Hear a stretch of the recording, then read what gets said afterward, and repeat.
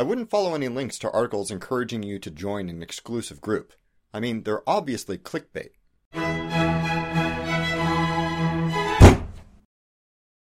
So, in a turn of events surprising for everyone except the entire world besides the US, the presidential election here has gone a little bit cockeyed. Candidates who aren't typical Democrats or Republicans have had surprisingly successful campaigns, which might lead one to wonder, why is being a typical Democrat or Republican such a big deal anyway? I mean, there's a significant number of pro-gun gay rights activists and of environmentalist Christians who would probably love to have some option besides the classic blue team and red team, and yet no third party has ever won a US presidential election. Contrary to what many people think, that's not because of preferential media coverage or because of a conspiracy among politicians to suppress third parties, and it's not because most voters are stupid. In fact, quite the opposite. Among all the myriad things broken about the US election system, the specific method that we use to choose our president is particularly vulnerable to a game-theoric phenomenon in political science called Duverger's law. Let's assume that we have a more or less normal distribution of voters, with a few radicals at the far left or right who want things like communism or theocracy, but a majority of people round about the middle of the road, who have a few opinions left or right of the mean that more or less cancel out, leaving them indisposed toward either end of the spectrum. Now, you could divide this distribution up in as many ways as there are voters, but because the United States uses something called the first-past-the-post, or plurality voting system, if your candidate doesn't get more votes than any other, you're pretty much just out of luck. This is where game theory enters the picture. Everyone voting in the election wants the maximum number of policies important to them enacted, and which policies get enacted ultimately depends on how other people vote. So, given a choice between any two candidates, one who represents them better but has a lower chance of being elected, and one who's not quite right but has a better shot, in the US voting system, it's always better to choose the more electable one. You can repeat that process iteratively for every single pair of candidates running, and eventually the normal distribution will ultimately break down into two main lumps. One slightly right of center candidate and one slightly left of center candidate. Two candidates, two parties, every time. The two which remain usually compete to see how close they can lean into the center of the curve without alienating the tails.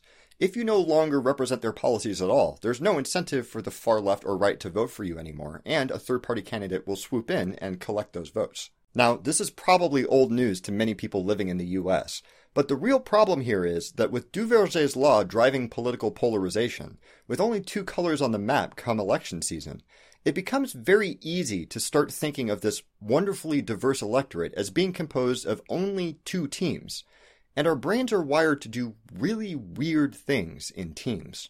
You might recall Thunk episode 64, where I described the argumentative theory of human reason.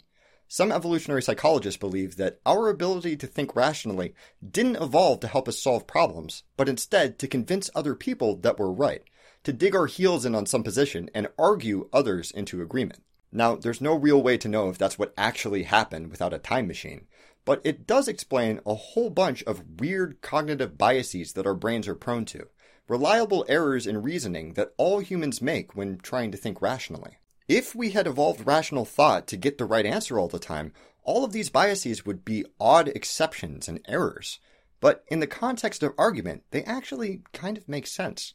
There's a set of these biases that seems to be dedicated to gathering other brains to a single position to strengthen and support it, like a magnet. And it's terrifying. In-group bias and its partner, out-group bias, are names for clusters of issues that we have processing information correctly in certain contexts. Namely, when we start thinking of people around us as an in-group, that is, people who we see as being on our team, and an out-group, people who we see as being on a competing one. At first, this seems like it might just be common sense. After all, if you feel close to someone, if you agree with their values and reasoning most of the time, then you're more likely to take their ideas seriously, right? But research shows that it doesn't matter at all how these teams are formed, whether you actually have anything in common with other members of your team. Only that the teams are there, and we are on one of them, and yay us, and screw those guys. In a study by Henri Tajfel et al., two groups of test subjects were sorted according to an absolutely meaningless criteria, whether they had overestimated or underestimated the number of dots on the screen. They were then given choices about how to distribute rewards and penalties to other test subjects for a similar estimation task. Despite the fact that the groups were obviously irrelevant, people would reliably assert that members of their own team were doing better and deserved rewards, and that members of the other team were doing worse and deserved punishment. This result, that even totally arbitrary groups still make our brains do weird stuff and still produce the effects of in-group bias, is so robust and well established that there's actually a name for using meaningless groups in psychology research: the minimal group paradigm. The sort of effects that remain even under these conditions are really disturbing.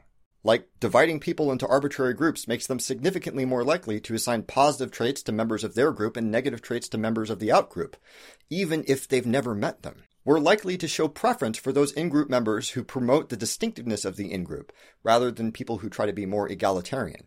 If a member of our in-group waves the "Yay us, we're so different" flag, we're likely to view them more positively than those who don't.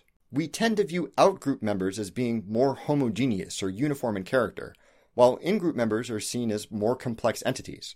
We are apparently varied and diverse, while they are kind of all the same. We even have a greater empathic response for the suffering of in-group members. The parts of our brain responsible for feeling the pain of others light up when one of the in-group is suffering, and even for a lesser extent for strangers. But if one of them is in pain, nothing happens. And these phenomena are just the tip of the iceberg. There are hundreds upon hundreds of studies researching the implications of in-group bias on human behavior, each one documenting a way that we might reliably reach the wrong conclusion if we start thinking about things in terms of teams. Perhaps most worryingly, many of them point to a sort of positive feedback loop, where imagined distinctions between otherwise arbitrary groups become stronger and stronger, polarizing them further over time. Many of these studies document variables which exacerbate that effect and promote in-group bias, and some which mitigate it, things like context and framing. Bearing that in mind, I'd like to read to you a few choice phrases from the survey I received from the Democratic National Committee. Please complete the survey and return it to the DNC, the organization that leads our party to win elections and enact public policies shaped by our shared democratic values. Your ideas will help drive the DNC's efforts to stop Republicans from destroying our progress. How should the DNC react when Republicans and their special interest backers target Democrats with lies and personal attacks? Please choose one. The whole thing is rife with this sort of language, and very deliberately so. When you're one of the two main teams, dousing people with in-group bias reinforces their allegiance to the in-group and their abhorrence for the out-group, both of which feed this process even further. Like I said, it's scary. With this sort of weaponized in-group bias engineered to affect our reasoning, I think that it behooves us to at least have some idea of how we might combat it, how we might check our work to see how much of our enthusiasm for certain debates is the result of our own values, and how much of it is just our brain waving its little red team or blue team flag as hard as it can. First, anxiety or frustration over perceived competition for limited resources really drives this sort of polarization. If you ever find yourself thinking that it would be better for something to go to waste than to a member of your outgroup, maybe ask yourself if someone's trying to make you feel worried or upset that your in-group won't get their fair share. If so, do they stand to gain from that mentality? Second, searching for several different ways to categorize people helps to lessen the severity of the in-group identity that we build up in our heads. The world isn't just liberals and conservatives, it's also Potterheads, Christians, science nerds, Trekkies.